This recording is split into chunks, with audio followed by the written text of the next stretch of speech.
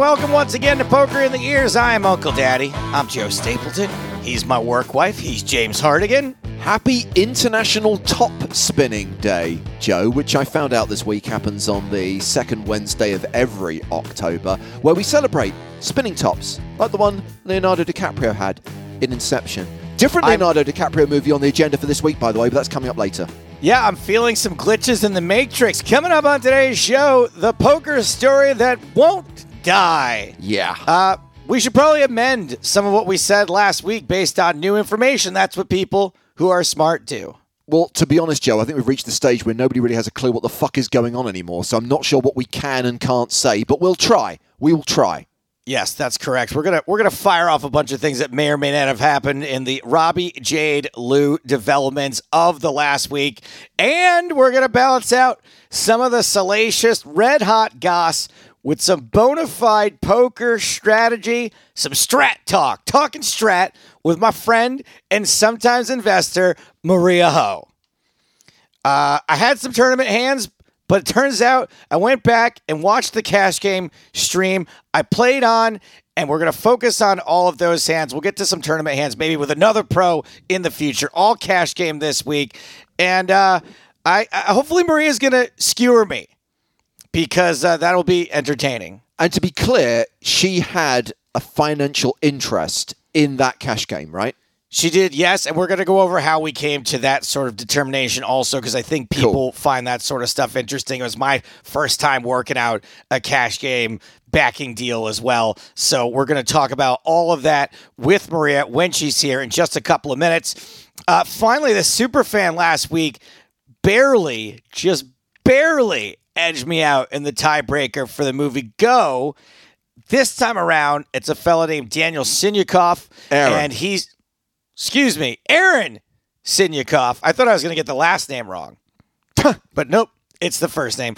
Aaron Sinyakov, and he has challenged me to catch me if you can. Now, already a slight glitch in the Matrix with Leonardo DiCaprio and Catch Me If You Can today. Another slight glitch in the Matrix. So we did Go last week. I was singing the praises of Go, and I also went to see a movie called Bros over the weekend, and I tweeted about it, and I tagged the director, and the director retweeted me, and guess who fucking liked that tweet? But none other than the writer of the movie Go, John August. That is so cool, but also a major, major glitch. Yes, big-time glitch in the Matrix. Also, John August is a terrific screenwriter. If the name is not familiar to you, go look up the movies that John August has written. Very impressive. James... We haven't talked movies and TV for a while, and I think we're not going to get into it too much today. But you heard me on the Sunday Million streams. By the way, Sunday Million recap coming up later in the show as well. James was not there for that. We're going to focus on the stuff he was there for right now. House of the Dragon. I watched 7 episodes of House of the Dragon on Sunday. Binged House of the Dragon. I still have not watched a single episode. I think at this point in time, I'm just going to wait for the entire season to play out, and then I'll catch up with it. All I will say is that it is so confusing and makes so... you know this at this point. They jump around in time. They have multiple characters with the same name. It is so confusing. I would recommend binge watching it. If you're going to, it's the only way to keep it straight in your head. If I went week to week with this thing, I have no idea how I would keep it straight. I think that's why so many people decided to rewatch Game of Thrones, because they realized the only way you can actually watch it from start to finish and have any clue what's going on is if you literally watch every episode back to back. If there's a break of a few months between seasons, you've got no clue why these two people are halfway on a journey that they started 4 seasons ago. Yeah. So anyway, I look forward to talking about that with you eventually. Yeah. James, you recommended that I watch something, which I did on Amazon, but you were there live.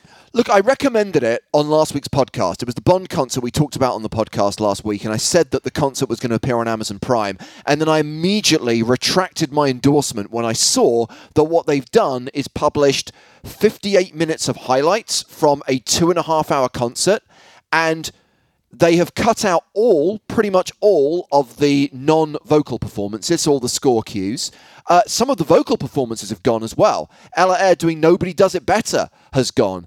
And I don't know why they were so desperate to get it down to an hour. This is not trying to fit a slot on ITV on a Sunday night. It's a streaming service. People can watch it at their leisure, which just makes me hope that one day they will publish the full thing. The banter between Hans Zimmer and David Arnold was cut out as well. At least they kept in David Arnold's introduction to You Know My Name. Yeah. So anyway, from a perspective of someone who didn't go see this James Bond soundtrack Thingy-ma-bobby live, I did watch it. I didn't. What I did was more or less, I watched the artist come out. I watched the first couple bars of the song, and then I kind of skipped the rest of most of the songs. The only songs I watched in their entirety, I thought the woman that did "Live and Let Die" fucking killed. Absolutely, I said that awesome. last week. She was one of my favorites. And obviously, I watched the entirety of You Know My Name because that's one of my favorite songs of all time, not just from the Bond thing. What I would say also that kind of sucked about it watching it was that I don't know if I have a pretty good sound system at home. I found the vocals were like kind of understated on all of the songs. And I didn't love the sound mix, basically, that I heard. Like, I can only imagine how much better it would have been live. Interesting, because I actually found the vocals too dominant in the mix on some of them. So, I don't know, maybe it could be just the way my system is set up at home, right? I'm not really good at that sort of thing. Yeah. The only thing I've watched in the last week was this drama. I don't even know if it's available in America. Probably not. It's a very UK-centric program called This England, starring Kenneth Branagh as Boris Johnson, which is about the UK government dealing with the COVID pandemic in 2020. And I can give you a 2-word review of this drama. Too soon. None of us want to relive the fucking pandemic already, because this drama is basically moments of Kenneth Branagh doing a decent Boris Johnson impersonation intercut with people suffering and dying. And it is, quite frankly, too much. I don't know the purpose of rushing this out so quickly. It doesn't follow the Johnson premiership to its end. There's that classic at the end, this is what happened to all the characters, fast forward 2 years. But yeah, I was not impressed. As good as the performances were, including Branagh himself.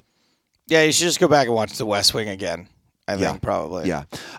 Okay, we need to talk about the story that still dominates the poker headlines, whether that's a poker news site, a poker gossip site, forums. 2+2 is suddenly relevant again, ladies and gentlemen. 2+2 is back. James, have you been asked about this by anyone not from the poker world yet? Because that's one of those things that's getting to me now is that, like, so I was like at a comedy club over the weekend and people at the comedy club were asking me about this fucking story. Immediate friends and family mentioned that they'd seen it on the BBC, but that was when the story first broke. And I think it disappeared from the mainstream media in the UK pretty quickly. I know that, the LA Times is pretty hot on this story, so I know it's getting a lot of attention in your neck of the woods. Yeah, it's still in the mainstream here. People still talking about it. Obviously, too, like the LA poker scene, despite poker's still kind of a niche thing, but like in LA, it's a little bit less niche than anywhere else, considering the number of card rooms we have, how many people in Hollywood sort of play poker as a hobby or sort of on the outskirts of this whole thing.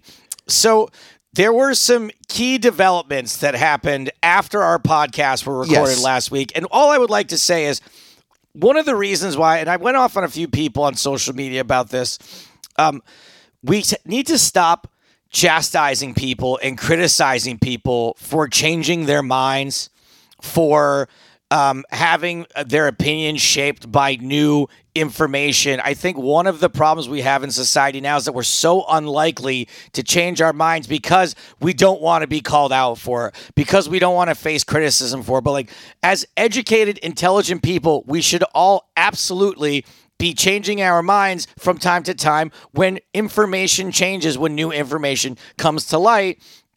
And James, I guess you stay on top of the YouTube comments for our show a little bit more than I do. The YouTube comments were, for the most part, as moronic as ever, because people didn't seem to understand that you can't discuss something on a Wednesday that won't be revealed for another 48 hours. And I'm talking about the key development, which did happen after we recorded the podcast and talked to Sam Grafton about this story last week. And that was the revelation by Nick and Ryan, who run High Stakes Poker Productions, which stages the live stream at Hustler Casino, that one of their employees was seen on camera stealing $15,000 in chips from Robbie J. Lou after the conclusion of this hand. And obviously this is a development because what it reveals is that there is someone who is working on the live stream production who is clearly less than trustworthy, who I believe had an existing criminal record, admitted to this theft and was immediately fired, and now I believe does face prosecution after Robbie Jade Lewin initially said she wasn't going to press charges. She now is. That being said, and I do think this is a worrying turn of events, and I think it speaks to the danger of proper vetting, proper background checks not being done on people who are working in an environment like this, but it doesn't necessarily mean that there was cheating. And look, I still don't know the answers to any of the questions that people are asking. I cannot say with any certainty, and I think it's important again, and we said this last week, not to be emphatic or definitive here, but I have still not seen any concrete evidence of cheating. And okay, the moment there is a revelation like this, does it make it more likely? Yes. But 2 and 2 in this occasion, if you'll forgive the awful forum pun, does not equal 5. It's still a bit of a leap to get there. But obviously so much else has happened and so much more has come out in the last 7 days. I think we should get into it, and I think we should get into it with this week's guest. So let's welcome Maria Ho back to the podcast. Hello, Maria. Hi. And I don't want to put you on the spot, but what the fuck is going on with this story? I mean, truly, does anybody really know? I know a lot of people tweet as if they know. Yes. But does anybody really have any clue what is actually going on? And I think you've hit the nail on the head there. And this is the thing I wanted to say, Joe, is we've unfortunately reached that stage where rumour and speculation is now being accepted as fact. And I know we live in this so-called post-fact world, but I do feel that we're at the point where the independent investigation needs to move forward and return its results before we can have any more conversations about this. Yeah, I mean, look, there are so many things now, like the thread is being pulled, right? So all these things being uncovered now that may or may not have any relevance to what's going on, right? People digging up Better Business Bureau complaints against Nick Fertucci's company. PPP loan fraud sentencing pending against one of the people involved. Prior crimes of Brian Sagbisal. The allegedly thank you notes and 2+2 posts that we can't really say who is writing these things. General security issues for Hustler Casino Live in the Cards Up area. You've got other streams that are voluntarily shutting down. HCL still going strong. The LA Times reporter following Brian around the city. People finding interesting graphs for Seat 2. Right now, that was like a whole Seat 2 at Hustler Casino Live. Seems to be winning more than anywhere else, including a particular player that likes to play in Seat 2. We've got the bounties going uncollected. We've got people analyzing writing styles. I mean, yes, the amateur detectives, or maybe professional ones, I don't know. It's all fucking crazy. It's hard to sift through it all. And that's a prime example of what I was talking about, like the handwriting analysis and, who actually sent these direct messages? It's clearly not Brian. And someone suggests that maybe Robbie was writing the messages herself. And now it's become widely accepted by a huge number of people that that's what happened, that she wrote those messages. It's all speculation. And the other thing, Maria, is that the document, the dossier that Garrett put together, that Garrett Adelstein put on 2+2, there's a lot of stuff in there about the past of some of these players, their background, maybe some stuff they've been involved in, or suggestions that they've been involved in, kind of like, stuff in the past that's maybe not 100% above board. But again, none of this proves anything. It's what would be called in a court of law circumstantial evidence. And also, you're just digging up the past on 8 random people. Yeah, I mean, I feel like at this point, a lot of people are using this situation as a way to maybe self-promote a little bit, maybe, have a reason to post something controversial, put a little clickbait out there, raise their profile a little bit. And for me, I think it's a very slippery slope. I completely think that cheating, of course, needs to come to light if that's the case and should try to be eradicated. But we have to make sure that the burden of proof is extremely, extremely high for accusing people of cheating when we don't have real proof. And so I have yet to see the proof, so that's where I'm at. And I think it's exactly what you said last week, Joe, and I think it's worth reiterating. Of course, a lot of the revelations in the past 7 days have been concerning. And there's a lot of stuff here that needs further investigation and questions do need to be asked. But ultimately, the burden of proof is on the accusers. If there is this belief, if there is the suspicion that Robbie Jade Lu cheated, you have to provide evidence. And unless that evidence can be presented, she is not guilty.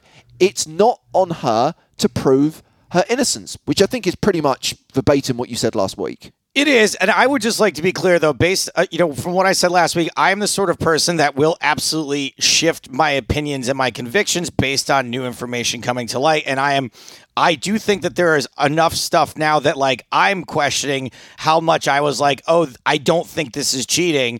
I certainly have shifted how confident I am in saying that now. I still agree there is no evidence, although had all of the evidence, quote unquote, I'm going to say now, circumstantial as it is, had all of that been known before last week's podcast, I would have approached things slightly differently. However, I'm still not ready to say that cheating occurred. That's all I wanted to say, is that I'm the sort of person that I will go, yeah, I was wrong about that. I don't think I was wrong yet, but I'm certainly not as convicted as I was before. As I said, we just need to see how this plays out and what evidence is unearthed as part of the investigation. And to be fair to Nick and Ryan, and this is something that Doug Polk mentioned in his last video, they are determined to get to the truth. They don't seem to be driven by an interest to protect their integrity or protect their brand. They want to get to the truth, whatever that means for them down the line. So let's see where this gets us to and how it plays out. But the real reason you are here, Maria, is not to analyze that hand from Hustler Casino Live. It is to analyze play from a different live stream, to analyze Joe Stapleton. Yes, I am very, very excited. I have a lot of personal rooted interest in analyzing Joe's hands. Personal interest, financial interest, and that's kind of where I want to start, is that I think that this can be beneficial for folks out there who maybe have never had an investor for a cash game before. When I came to you, I'm like, I'm not really sure how this works. I don't know. Sometimes I want to present Maria with, I don't want to call it an opportunity because it's certainly not that for her, but with an arrangement, and I don't know how these usually work. And so I was told, my text, by the way, going back and looking at them now when Maria and I worked this. Yes, sir. Just to rewind quickly, Joe, set the scene, what this game was, where it took place, when it was streamed, because we're going back a few weeks, if not a couple of months right now. Couple of months at this point, a little over a month at this point. So Texas Card House Live invited me out to plan a live stream with some of the Run Good people. Jeff Platt was there, Tana, Haley, a young lady named Mallory is the person who reached out to me. She does some stuff in the sort of Oklahoma, Texas area.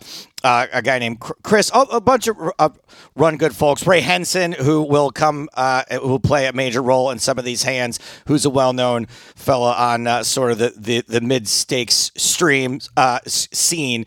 So they invited me to play 255 Row. And a couple of funny things happened here. First of all, turns out I did not know what Row was. The very first thing that I can be heard saying on stream is, important question, what is Row? I actually thought that O and Rho stood for Omaha and E stood for 8 or better, as That's it often hilarious. does in horse. And I just thought R. I didn't know what R was. I figured it was regular Hold'em, Omaha, 8 or better. Regular Hold'em. So this Regular? is not, just to be clear, this wasn't a Joe Stapleton bit on the stream. You didn't know what round of each was. I did not know what it was. No, I didn't. And the even worse than that is when I asked Maria about this, I didn't say we were playing Rho. I just said it's a 2-5-5 stream, completely leaving Rho out of the equation. So my original pitch to Maria was, I'm being told I need 3K to be properly rolled for this 2-5-5 stream. Do you want half my action for up to $1,500? Is that how this works for cash?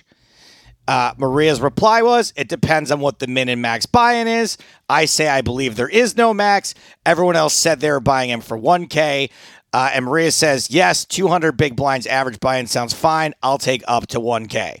So, in my mind, my entire bankroll for this is 2K.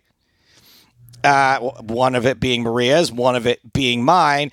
And then what happens is everyone buys in, by the way, not for 1K.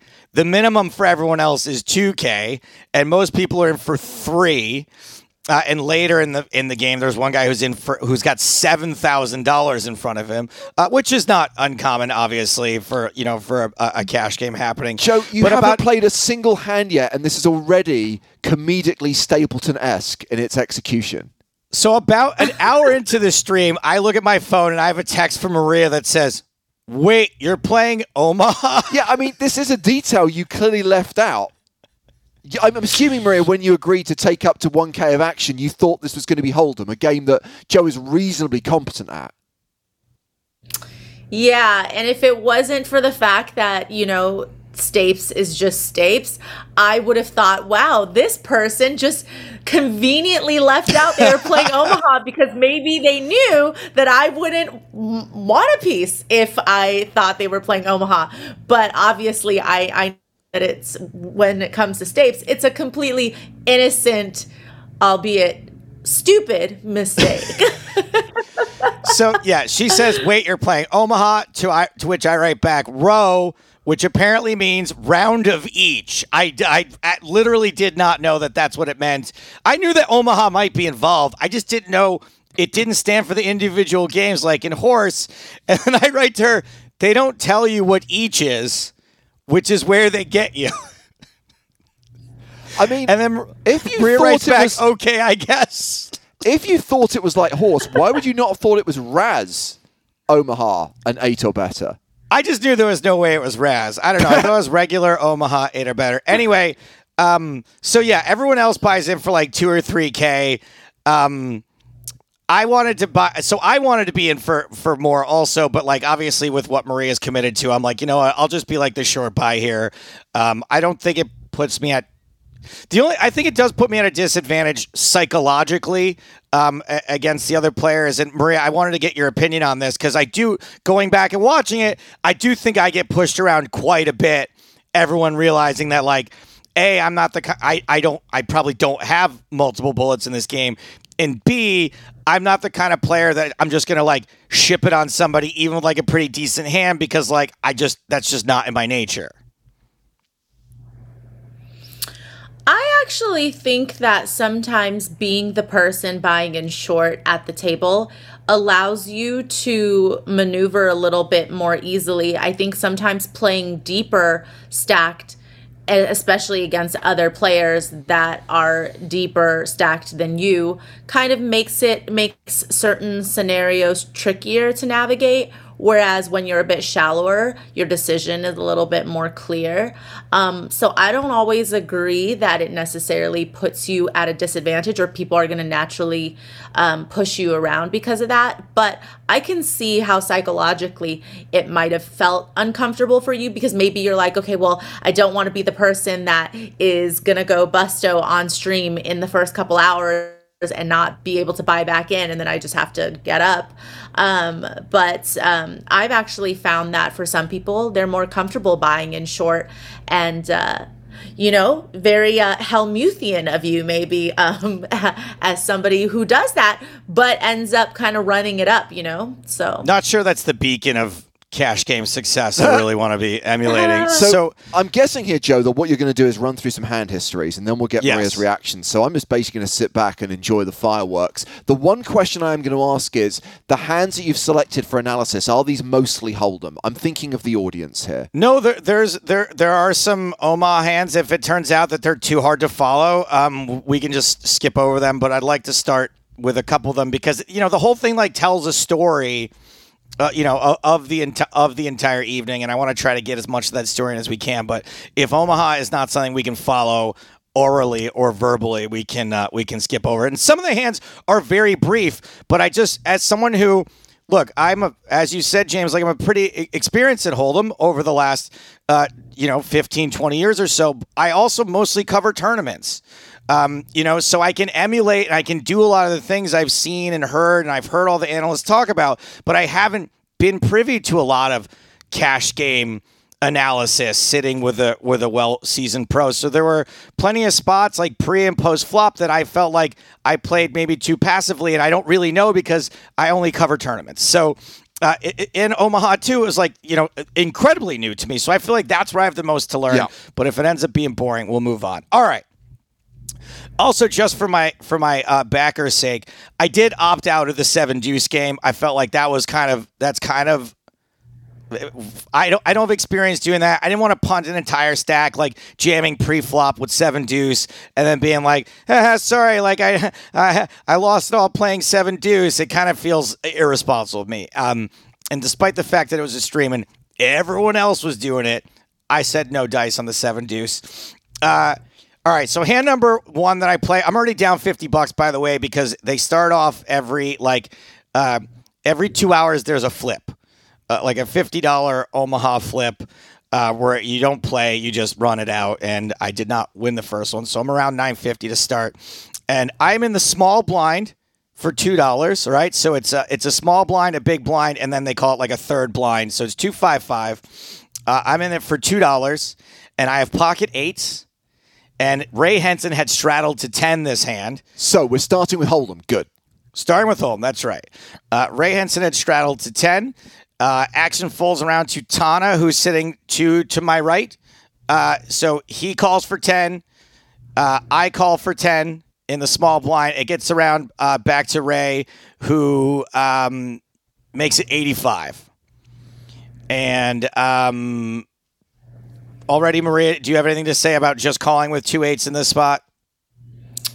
Yeah, I mean, I think there's so much dead money out there. You've got, the 3 blind scenario. You've got the straddle. You've got a limper after the straddle. I really like just raising it with 8s. And I mean, if you clear the field there, you're picking up a lot of dead money. 8s doesn't necessarily play that well or easily post flop. Yeah. I mean, you're really inviting a ton of people in there. So yeah, that's probably what I would have done. I probably would have made it, after Tana's limp. Yeah, I probably would have made it something in the neighborhood of 70 or so. I mean, 60, okay. 70. Yeah. So what I'm afraid of is because Ray Henson is a maniac and he is one of the players at the table that I'm probably going to try to stay away from the most. I'm afraid of making it 870 and then him making it 250, and now I'm just like, okay, well, I have, $900 left behind or 8 something left behind. What do you do if that happens? If it's Ray, I mean, I feel like you said, he's kind of a maniac. If you think that he's kind of counting on the fact that you're going to play a little bit on the weaker side, I would just ship it in his face and be like, well, maybe one buy-in down, maybe I've incinerated one, but if he folds, which I think a lot of the time he is going to try to bully you in that spot potentially, yeah. I think that it's kind of not a bad place to get it in. So this is going to be a sort of a recurring theme, is me sort of being reluctant to ship it in, especially when I am not totally invested in myself. The last thing I want to do is say, okay, Maria, I shipped it with 2 8s and Ray had 2 10s, and we lost, an entire buy-in on hand number 3 of the night. But I understand that probably what I did is a bigger mistake in the long run than doing that. But that's sort of my rationale behind it. So Ray makes it 85. Tana calls. I call. The flop comes King Jack 10, 2 diamonds. As you said, 8s play pretty bad after the flop. Ray bets $200, and me and Tana both fold. And going back and watching the stream, Ray Henson had pocket 8s. But how is that possible, Joe? You had 2 8s. You had blockers. I know, right? I was blocking the 8s. But what is entirely possible is that I didn't flop a set, as usual. So now we're down to, I'm down to $840 now. I'm under the gun +1, and I have ace jack offsuit. It is folded to me. I make it 25. There's been no straddling in this game. The player directly to my left calls. That's Chris Birchfield, a little bit of a Ray Henson type of character, but is going to go after me a lot less than Ray will. Then there's a fella named OFC who is playing. He's like the whale in the game. He's playing like way under his stakes. He's just there to splash around. He's like a regular on the stream. It's like his little reward for being like such a big action player in his big game. He makes it $110 when it gets around to him in like middle position. And at this point, I fold. I just fold my ace jack. Chris calls, whatever, the flop's 9-8-3 rainbow. It turns out this guy, OFC, had 7-3 suited. So going back and watching the stream, I feel a little bit weak here for folding ace jack. But I also realize that I'm going to be out of position to this raise. And also, if it is a maniac and I miss the flop, as I almost always do, I'm not going to know how to play this. So I decide just to fold the ace jack. Seem reasonable? Yeah, I think it's reasonable. I really don't have too much of a problem with that. I mean, obviously, you know, the person's a whale, so they probably will have a lot more lighter 3-bets in that spot. But also, like you said, you're out of position. The pot's going to be multi-way because you're certainly not going to 4-bet with ace jack in that spot. So I'm fine with folding. I have a follow-up question. Joe, how many players in the game? Is this 6-handed, 8-handed? It's pretty full. It's like 8 or 9-handed. Okay. Is there an argument, Maria, or is it too tight to consider folding ace-jack under the gun +1 in a full ring game? I think in a full ring cash game, I probably would say it's too tight to be folding ace-jack. Yeah. I definitely considered it also. I had that exact thought process. Like in a tournament, I might fold ace-jack suited from that early position. But in a cash game like this, it's just way too much action, I think, to get rid of it. So now we're down to $815 and back around an orbit later or whatever. I'm under the gun with ace-king offsuit, and I make it $15. Ray, 2 to my left, calls. And then there's a young fellow named Frankie who's like he's like part of some streaming crew. They're like young sort of internet guys, the sort of youthful, there's young people who make content vloggers on the internet. Correct. He 3-bets to $105. And at this point, I do not fold my ace king. I call with ace king, and the flop comes queen 10-4, 2 diamonds. I check to the razor. He bets. It goes check to the razor. He bets $125. I call. The other player, Ray Henson, is out of the hand at this point. It goes check on the turn, which was some non-connecting, non-draw coming card, and board pairs of 4 on the river. I check. My opponent bets 300. I have ace king high. I fold. And checking back on the stream, I was up against ace jack. So in this situation, I get bluffed. I get pushed off the hand. I don't make the hero call with ace king. Looking at it, I feel bad. I'm like, oh, I got bluffed. I don't look and seem like the kind of player that's going to call 300 there with ace king. Is this something a gear I need to find? No, I don't think so. I mean, I think actually their line looks like a little bit credible. So I actually don't necessarily give them a lot of bluffs, especially when you block like some of the natural bluffs there, right? So I don't know. Like, I think it was 300 on the river into what was in the pot. Let's see, 250, 500. Okay, yeah. Like, I think that's actually a really nice sizing that they took with ace jack, because I feel like as played, somebody could pretty easily bet like jacks like that, right? Like, when you say as played, you often mean there's a mistake that happened earlier in the hand. Is there? No, I just mean, given that hand history, they have some value hands that they check back the turn, that they bet the river, that have ace king beat. They obviously will bet ace queen or king queen type hands all three streets, most likely.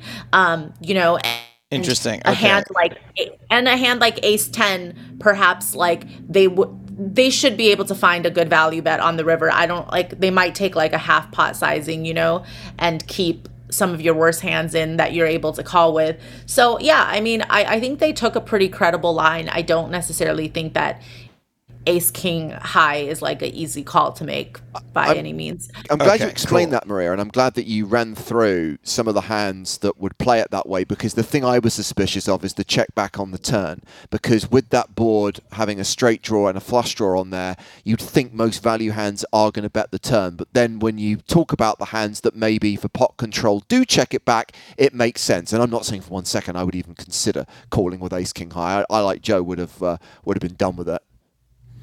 Okay, cool. So I guess I did a thing you can agree with there. Maybe not necessarily for the reasons that you said.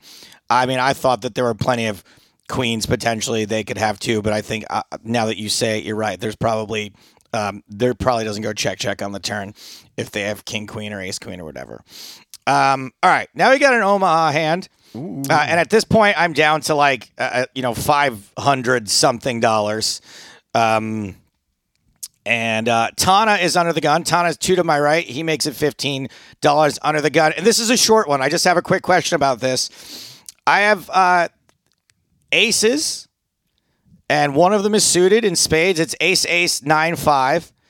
And there's been a lot of action in the Omaha hands, right? Like every time it's gone limp, someone's potted it. And so because I'm still in a relatively early position, I just call. I'm hoping that I can get someone else to raise later in the hand, and I can just pot it again and just try to get it in with aces and a suited ace. It doesn't happen that way. We end up going 5 ways to the flop, and I'm just wondering how big a mistake is that to have not re-raised with ace 9-5 spades. What was your effective stack at that point? 580. Yeah, I mean, get your chips in. I think it's a pretty good hand to like just pot it. Like if you just had aces and no suits, and like there is some connectivity with the ace 5 as well. Like then maybe not. But I think that especially when you're a little bit unclear as to how to navigate post flop, I think it's a little bit easier to play if you pot it and ISO, basically. Yeah. I mean, I would have tried to get it in had there been another raise, but yeah, it just didn't work out for me in that situation. Probably better just to raise myself. Fine, great. We're back to Hold'em now, and I'm under the gun +2. I have ace 10. I make it $15. Someone 3 bets huge. I just fold the ace 10. Seems reasonable, right? Yeah. Moving on. I know some of these are kind of boring, but again, these are spots I haven't navigated. And most of the cash games I watch are full of people that are kind of crazy and don't really raise fold ace 10. So I'm trying to like reconcile do as I say, not as I do type of situations. So I'm just some of these hands are boring, but I'm just trying to clear my own conscience of like, okay, raise folding ace 10. And by the way, I was up against kings there.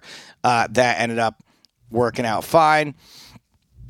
It's never a big mistake. It's never a big mistake to play a little bit tighter pre-flop, especially against 3-bets, like because it prevents you from making bigger mistakes post-flop. You know, I think that people feel like they have to defend their raises a lot of the times. But the truth is you get yourself in a lot more sticky situations when you don't know how to navigate post because you're kind of in no man's land with some of the hands that you choose to defend with. Got it. This hand, just for context, I don't think there's a lot to analyze. We're in Omaha. I have ace 6-3, end up getting it in pre-flop against under the gun +1 limps, +2 makes it 30, Tana flats, Plat flats. I pot it. I have $536 to start the hand with aces, a 6, ace 6-3. No suits in this case. And end up getting in with Jeff Platt and end up winning and more than doubling up. So now I'm up to $1,300. There is one. Never mind. We don't need to go over that hand. I realized the guy was saying it was a good hand for high-low and was criticizing my fold, even though it wasn't a high-low. By the way, the commentators, I really enjoyed them. There's two guys named Ben doing commentary. They were very complimentary to us, James. Did a lot of our reference. It was cool. A quick shout-out to those guys. Okay, here's a. Obviously, I have two Omaha aces hands. Another pre-flop Omaha question. Tana, again, 2 to my right, starts off in Omaha, makes it $25. He's under the gun. I'm under the gun +2. I have queen, jack, 10-10, 2 clubs. I assume this is a fine call to make? Yeah, definitely. Great. The big blind and the third blind also just call. The flop is jack, 8-3, 2 clubs. Ooh. Tana bets 75. And now I think I kind of make a mistake here. I pot it. I think I get a little excited. I've got top pair. I got 2 clubs. And Tana folds, and I see later on stream he folds a smaller flush draw. And looking back on it, I'm like, oh, maybe there's something in between calling and potting, I'm guessing. Yeah, I mean, yes, there obviously you could have maybe elected to raise without potting it, but I really don't mind just calling as well. I think calling, interesting. Okay. I think calling in position is fine. Like you have a very strong hand. You don't really need to protect from much because like turning a flush doesn't hurt. Like a club isn't like gonna, kill the strength of your hand. And I mean, sometimes Tana could show up with over pairs there, which bigger. If he's got the bigger flush draw, I'm screwed. Also, if I've potted you're definitely, right? Yeah, you're definitely screwed. Because sometimes people will just put the rest in on the flop, and you don't know if you want to run it for pot there for your whole stack. Effectively. Right. Okay. Right. That's one of those situations where if I'm behind, I'm like just completely screwing myself over. Right. I didn't even think about that. Glad I asked. All right. We're back to Hold'em. And I'm up like $400 at this point. And that also sort of factors in to this equation is like now I'm profitable. And unlike a lot of the people at this table, like I do care about the money. And I know that that's also like a thing that maybe I shouldn't care about the money, but I do care about the money. I want to be able to say to Maria, here's your $200. I want to walk away at not just up $200, but not down $1,000 on a poker trip. So this is a straddle hand. I have pocket 9s in the big blind, and it limps 5 ways to me. And I guess we're kind of in a similar situation to the first hand, except for the fact that now I'm up $400. And but it should not matter at all. But yes, okay. Go on. Okay, shouldn't matter at all. Okay, good to know. Like I understand that not caring about the money, but also it just doesn't matter whether you're up or down. Like every hand is its own individual thing. Yes. So Okay. you just limped? Is that what Correct. you're about to tell Yeah, me? no, I just checked the 2 9s in the big blind. Nuh-uh. The flop comes ace queen 7. Someone bets $50. I fold, and the winner chose ace deuce. Which they would have folded pre had you done what you were No, meant to no, do. they would not have. This was the whale guy. But even if he doesn't fold, like the guy played it has wrong, 3 yeah. outs. The guy has 3 Yeah. outs. Like I would happily have someone put in $80 pre-flop or whatever you would have made it with 3 outs. You know, right, yes, and So. good, and $80, great, good to know. Making it Probably 8x more there. than more Sure. than that. I don't remember if you said there was a straddle on or not on that hand, but Tana, we're back to Omaha. Tana under the gun +1 makes it $40. I have ace, king, king, queen with 2 clubs. I call. That's okay to call. We don't have to raise or pot or anything with kings. no, it wasn't. Oh, you're it wasn't saying a raise. thumbs You're not up. giving me a It thumbs was, up. Oh, I have Yeah. to raise that. Okay. So just you got ace, king, king, I should have queen, known better and a that suit. Maria has given me a thumbs up. It's not that I played it right. It said I needed to raise the hand. Yeah, 100%. God, even I know that. Even I'd be raising that. Yeah, James is a huge nit in Hold'em. I can only imagine in Omaha what a bigger nit he'd be. Got it. Okay. I'm. Does position? It doesn't matter that I'm still like pretty early position with this hand or middle position. No, raise it up. No. Okay, fine. Cutoff calls, the third blind calls, the straddler calls. That's how Tana was able to make it 40 pre-flop. Flop comes 9, 8, 3, 2 diamonds. Tana bets 100. I call. And then the player directly to my left raises to 300, at which point when it gets back around to me, I fold. And that player ended up having top set with pocket 9s, I guess. And if I had re-raised, then they probably aren't in there with 2 9s. That makes a lot of sense.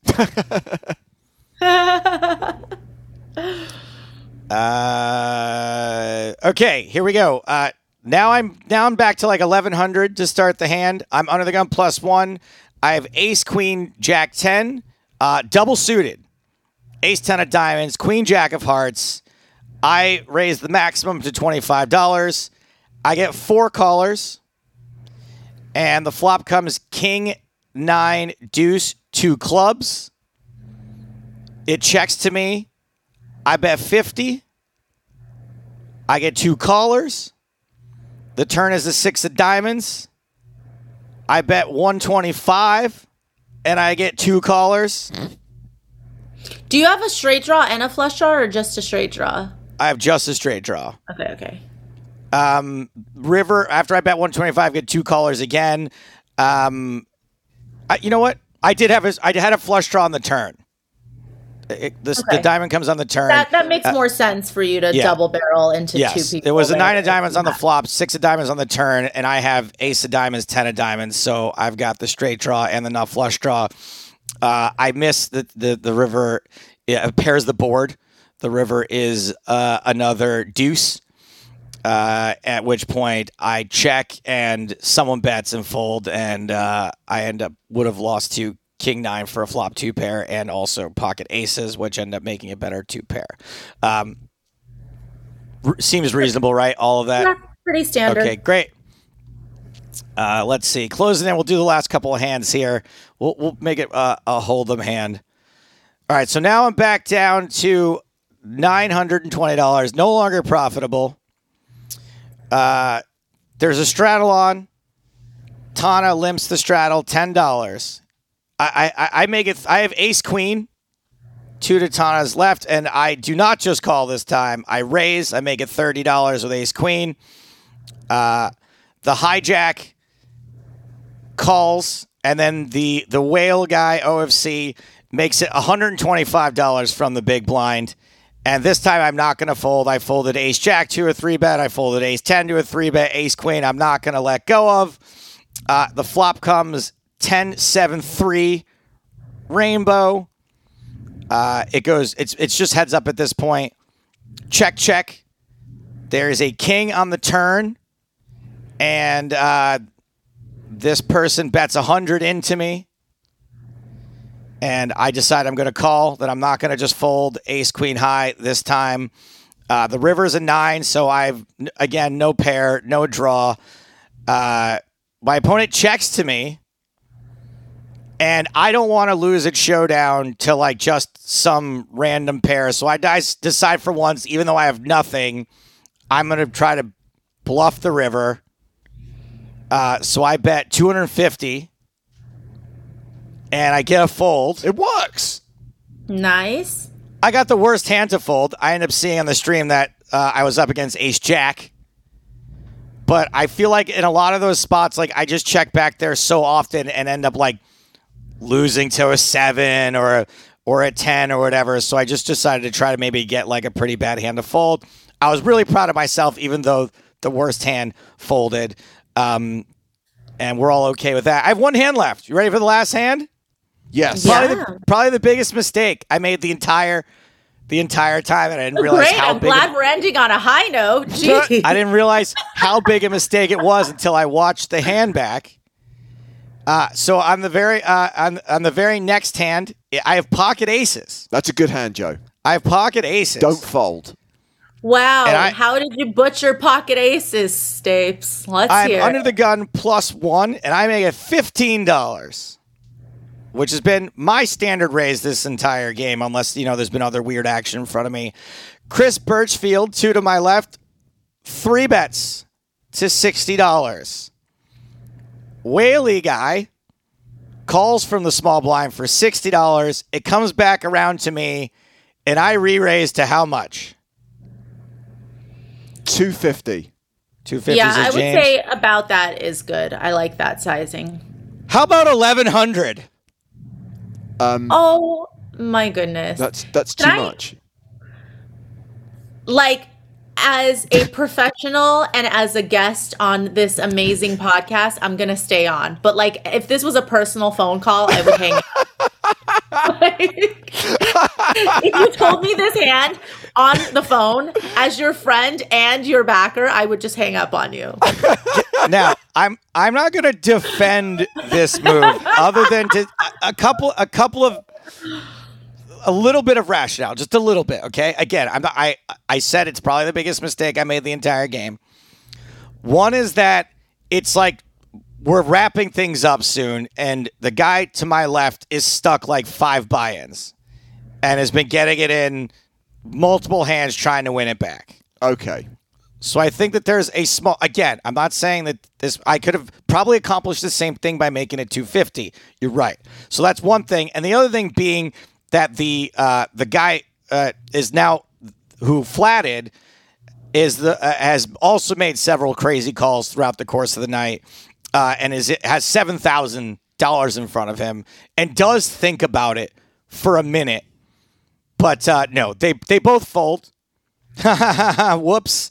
And I win a very small pot where, look, maybe I could have won a bigger one. That is obviously a big mistake. I would genuinely say the real mistake I made in that hand is not knowing how many chips I had. In my mind, perception-wise, everyone's got these gigantic stacks in front of them, 4,000, 7,000, whatever. My 1,100's this. And so when I move all in, I'm just doing this. Yeah, but the chips do have specific denominations. You can't tell what you have just by the actual physical number of discs. They do, and that is a mistake, and that's something that, if I'm making that mistake, I bet other people do too. So I'm just trying to let me be a cautionary tale that count your chip stack out, even in the moment, right? Take your time. Like, you don't feel like I have aces, I ship it. Like, I got overexcited.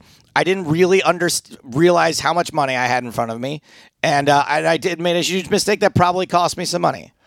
Just very quickly, I know that you ended up leaving this game with a profit. I'm assuming that came by virtue of the forced Omaha flips. Correct. I won the final flip for like $700. And yeah, and then having listened, Maria, to the hand histories and the either lack of aggression or excessive aggression with pocket aces, you're thinking as an investor, thank fuck for those flips. Yeah, I mean, like I obviously wouldn't take Stapes' action if I didn't think he could win in the game, but obviously I think that there were a couple of things working against him to maybe be able to play his best, like he said, the short buy, whatever. So, I mean, however he got it, I'm happy he came out a winner, but I definitely feel like there's a few things we can learn from this session. Yeah, absolutely, things we can learn. And also, I just want to, so my total cash out was $18.80. And just to show that all of the mistakes I do make are genuine, I shipped Maria her half and sent her $480. So these are the sorts of things that, yeah, exactly. Like I have some problems with numbers in general, with details. I have some detail problems. Anyway, the one last thing I wanted to bring up, Maria, is that my VPIP for this game was 30%. Does that sound about where it should be? Yeah, that actually feels a little bit higher than I would have thought. So no, that's more than reasonable. Like that's actually as you higher. can see, it was yet another poker session for me, full of flushes and full houses and sets and all straights galore. You could tell every single hand it's me being in absolute no man's land every single time. If I ever had a hot session, I'd probably win a lot of money. Crucially, you left this session with a profit. You got a trophy sitting behind you. You're playing in the World Series next summer, so STFU. Maria, thank you for coming on to analyze Joe Stapleton and teaching him a thing or two. Of course. James, I felt like you could have handled like this though. Between that with the Omaha hand and the 250 call on the I think it's a very easy game, and this is a classic cliche, but like all cliches, there's a lot of truth in it. It's a very easy game analysed from the rail, and I do think when you're in the game at the moment, when you're playing on stream and are paranoid about making a mistake, I do think most people, and I would be exactly the same, this is why I have a lot of sympathy for Joe, would err on the side of being tight and maybe a bit more passive. So I understand why, in the context of this particular game, Joe probably played those hands the way he played them. Thank you. And thank you, Maria. Mm-hmm. Happy to do it anytime. Just, next time I buy some action, I'd like to know what games are involved.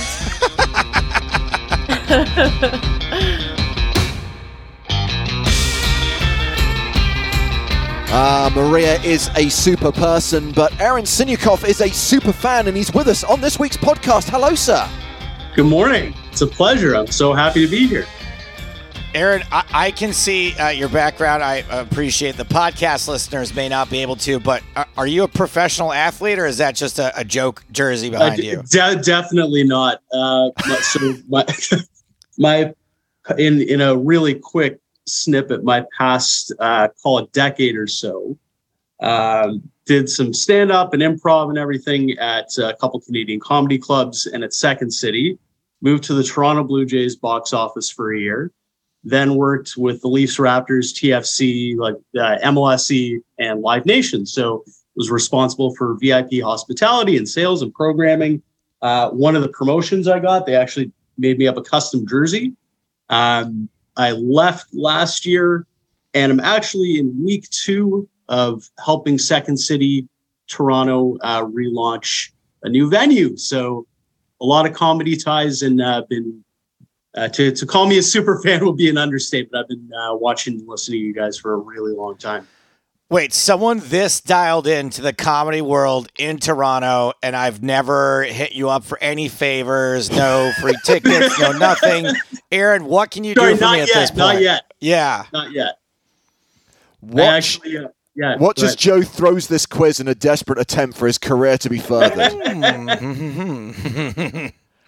Okay, so we got. But look, the question about the jersey got us a lot of answers about who you are. It did. What's your poker relation? Oh, sorry, James. Go ahead. I was going to say, I know that you've just started this new job, and I know you're a very busy man because making this call happen has been very difficult. And I was very keen to make this call happen because I know you are a super, super fan, Aaron. You've picked a good specialist subject. But yes, you are in the Toronto area. So what is your relationship with the wonderful game of poker?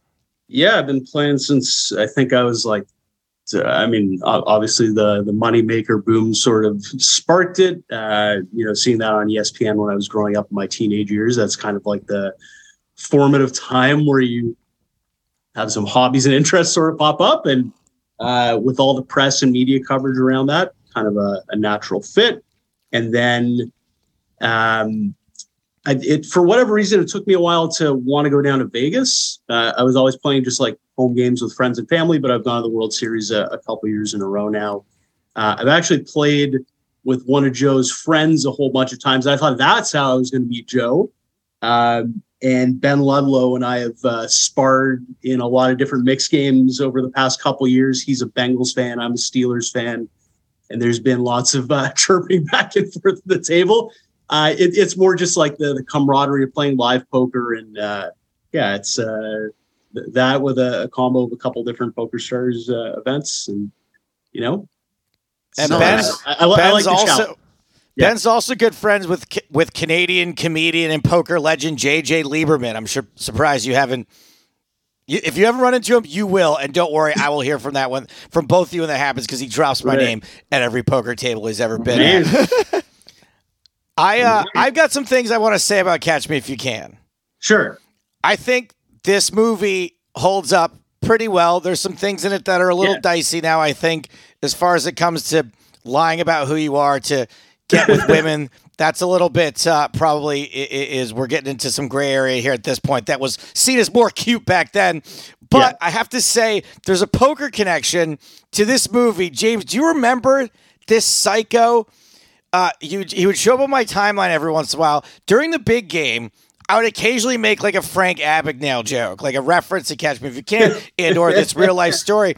And every time this dude would watch one of the replays, I'm talking 10 years later, he would tweet at me and go, "No, you mean Frank Abagnale Jr." Oh, come on. You mean Frank Abagnale? I think you mean Frank Abagnale Jr. And I just have to ask, was that you? No, definitely not. Okay. I was going to say, you wanted to save the insult until after you got the answer to that question. Had that gone a different way, this might have been a very difficult segment. 10 questions compiled by StatTrick. He's written a couple of bonuses. I'm also going to throw in a couple of extra Bond-related bonuses, so plenty of points up for grabs here. And obviously, Aaron, you're aware of the situation with Poker Stars in the province of Ontario right now. You're playing for merch rather than a Sunday Million ticket. I'm sorry, but the merch is good. The merch is real good. And you get to go first, so please give me a number between 1 and 10. Fantastic. Let's go with 2. Question number 2. There is a Bond-related bonus attached to this question because the question is, which James Bond film does Frank go to see in the theatre? I think it's Goldfinger. It is Goldfinger for 2 points, and the Hartigan bonus is, can you tell me in which year Goldfinger was originally released? Ooh. I want to say it's 1962. 64. You were 2 years out. Joe, if you're interested, the question with the other Bond bonus is question 3. Yeah, sure. Why not? Let's go. Okay. So this is the easy one. Which actor plays Frank's dad? Christopher Walken. For 2 points. The Bond-related bonus, the full name of the villain played by Christopher Walken in the Bond film A View to a Kill. Oh, that's a deep cut. It's man. Max is his name in Batman Returns, but I feel like it might be also some kind of Max in View to a Kill. Auric Goldfinger. Max Zorin. You were close. You were getting there. Anyhow, those are just the fun bonuses, not the real bonuses. 2 points each. Aaron, where are you going next? It's always coming 7. Has to be at this point. Okay, what is the name of the French police captain who's supposedly going to bring in Frank if he runs away from Carl in the printing factory? Oh, okay, definitely need the choices. Okay, is it Captain Julien, Captain Bryce, Captain Jean, or Captain Luc? By the way, this is fucking Yeah. tough. I would struggle with No, this let's too. go with Captain Luke. It is Captain Luke. You get a single point there. Joe, 2, 3, and 7 have gone. All other questions are still on the board. I like number 1. Let's Do do you number now? 1, please. In which decade is the film set? It's set in the 1960s. Correct for 2 points, giving you a 1-point advantage. So often, it's the question you pick that ultimately dictates the result. That Just little- like poker, it comes down to luck, the turn, the river. Absolutely. You It's have almost to like have it's variance. 65 cards. You got to That's embrace the right. variance. Okay, 4, 5, 6, 8, 9, or 10, Aaron. Let's go 10. Question number 10. In which airport does Frank evade Carl by hiding behind a crowd of stewardesses, as they were known at the time? The Miami International Airport. It is. Ugh, just the words alone make me shiver. Joe, you're up. I'll take the largest number available, please. The largest number available is your lucky number 9. What country is Frank's mother originally from? Oh, she is from France. She is from France, and you still have that 1-point advantage as we go into the penultimate round. 4, 5, 6, or 8. Let's go 5. What phrase does Frank pick up while watching a TV program about hospitals? Do you concur? It is do you I concur. for 2 points. Joe, 4, 6, or 8? 6. Question number 6. What alias does Frank use when he poses as a Secret Service agent due to almost being caught by Carl? Secret Service agent Barry Allen. It is Barry Allen for 2 points. And the bonus, where did he take inspiration from? Oh, the Flash comic book. It is. Now, you get the other question with a bonus, Aaron, which is question number 8. How much did Frank pay to spend the night with Cheryl? That is $1,000. It is $1,000 for 2 points. And the bonus question... I have no interest in taking points away from Aaron, but technically he pays $600. No, he pays negative, Oh no! right? Because Wasn't she gives him change. That's why I I think that was used air wasn't it quotes. $1,400? yeah, and then 14. the different- Yeah, whatever. Okay, fine. Take it up with Patrick. I didn't write this quiz. Bonus fine. question. Who plays Cheryl? That is Jennifer Garner. It is Jennifer Garner. I have it at 14 points for Joe, 13 points for Aaron. So, we are going... No, that's not It's the right. highest scoring Super Sorry. Favor Escapes ever. Sorry. It's pretty high. I can't read numbers. It's your question, Joe, and you're now only 1 point behind. Yes. So, it's 10 points to Aaron. I can add up. It's 9 points to Joe. The None of last this matters. question on the board is question number 4. The reason why it matters, Joe, is the final question. And if you get this right without taking the options, you win. If you get it right with the options, it's a tied game. If you get it wrong, Aaron wins. Right. It does matter. Yes. In as much as that and any of this matters, but that's yeah. Victory for you is inconsequential. Victory for the superfan means extra merch. No, I get it. Why did Frank originally run away from home? His parents' divorce. Correct, which means you do get the 2 points, which means that 1 point margin of victory means Joe has done it again and has won a superfan quiz. But do not fret, do not stress, Aaron. We will still make sure you get a Poker in the Ears t-shirt and your choice of a Poker in the Ears mug or an Always Coming 7 mug. Amazing. I hope you're not that disappointed, Aaron. I always feel bad when I win, but this one I couldn't. There's no way to believably take a dive on this one. Agreed. It's a fantastic movie, and yeah, prize is being here with you guys. This has been fantastic. Yeah. Bless you. We'll be in touch to get your details, Aaron, but thank you very much for sparing your very valuable time to come on the show today. 100% anytime, and hopefully one day cross paths at a live event.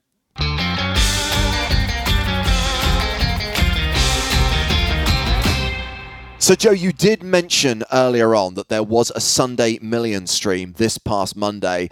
It's unusual for me not to be there and for you to be there. But that's exactly what happened. So that is my next question. What happened?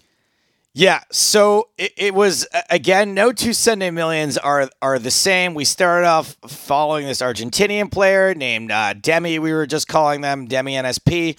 And then there was someone named Tua133. One of the few names we knew was someone named Lander Leho.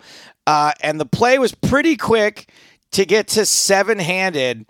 And then we lost one player, and then it was an hour at six-handed, which in online poker terms is a long time. Because then we saw the previous week it went at a fast pace all the way through, like losing half the field in the first hour, and then it kept going at that pace. And I think we were done inside of 4.5 hours. Yeah, I think this was like 90 minutes to 2 hours longer total overall, which is, again, in Sunday Million terms, very long.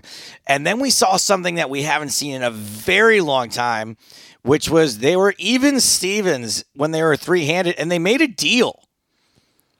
In a PKO, that is rare. And people, again, will definitively say it doesn't happen in PKOs. We have seen it before, but you're right. We rarely see it. There's still jumps, but the deal ended up being like $1,000 difference, basically, all the way down. It was like $54,000, $53,000, $52,000. Obviously, at the time, we didn't know that, but that's what it ended up being. Right. And so when it gets to heads up, and I think it was it was kind of a player you would have expected went out in third place. We get to heads up. It was a Polish player named Pa Rich and a German player named Bolko. Bolko was all in and at risk total 9 times. Wow. During the course of day two. And obviously, there were no chop pots, doubled up 9 times over the course of the day. And then we're not really sure what the player's intention was. But when they got to heads up, Pa Rich said something like, fuck Bolko. We don't know if it meant like, oh, you're a tough player, so fuck you, like in a sort of complimentary way, or like, I don't like you, or I don't like your name. Not really sure what like the entire sort of like meaning was behind it, what the intent was behind it. But what happened was then eventually during a heads up, Bolko makes quads and Pa Rich has a full house. It's like 6 on board. Bolko has a 6 and there's a 9 on board and the other player had a 9. I'm not sure the 6s, it might be 4s, whatever it was. And Pa Rich, the fellow who had said fuck Bolko, jams the river and Bolko slow rolls them. Amazing revenge. And it was kind of like a half-hearted slow roll, too, because it wasn't like all of the time bank, but it was definitely like some of the time bank gets eaten into. Bolko does make the call. Nothing in the chat box from Pa Rich, which I found weird, but maybe they were, I don't know. I don't know for what reason you wouldn't reply once you started to do that, but Bolko does win the tournament after that. $74,000 after the bounties, because remember, you can't do a deal for the bounties. So there was a big discrepancy, obviously, still between first and second place. 6-hour stream, and in the words of Patrick, a.k.a. Statrick, an instant classic. An instant classic.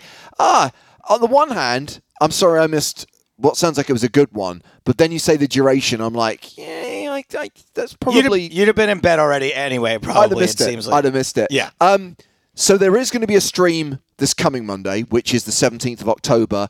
Joe and I are otherwise engaged, so Nick Walsh is going to handle that one. And the week after that, there will not be a stream of the Sunday Million, but there will be streams of live poker because week commencing the 24th of October, Joe, is when we stream EPT London, and we will talk about that in more detail on next week's podcast. That's right. Now's when I usually say we're just about out of time for this week's show. Coming up next week, it's the EPT London preview show, the triumphant return to London. EPT has not been there in more than a minute, I would say. This is not a pandemic thing. I mean, it might have been, but also we had not done London for some time before that. So the EPT is going back to London. We will be chatting about that, previewing EPT London and its triumphant return on next week's podcast. In the meantime, keep the Discord rolling. Get in there with your comments, your questions, your superfan applications. We haven't locked down a guest yet for the EPT London preview show. It's true. And I'm down for suggestions for who you might think might make a good EPT London guest, someone with some London history or a connection to that event or to that city. Get involved, and because I'm open. I'm open to ideas, and the Discord is getting good. The conversation's finally starting to flow there. All I would say is please be practical in your suggestions. Sure, of course. We all know that when we think EPT London, most of us think of Vicky Corrin, right?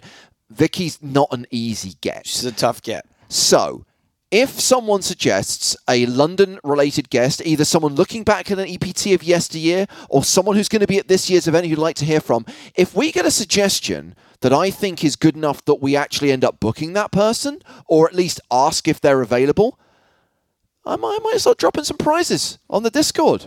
I was just about to say that. I was like, if we use your guest suggestion, maybe we can fire off a prize. Unless it's someone that I've already booked before you say it.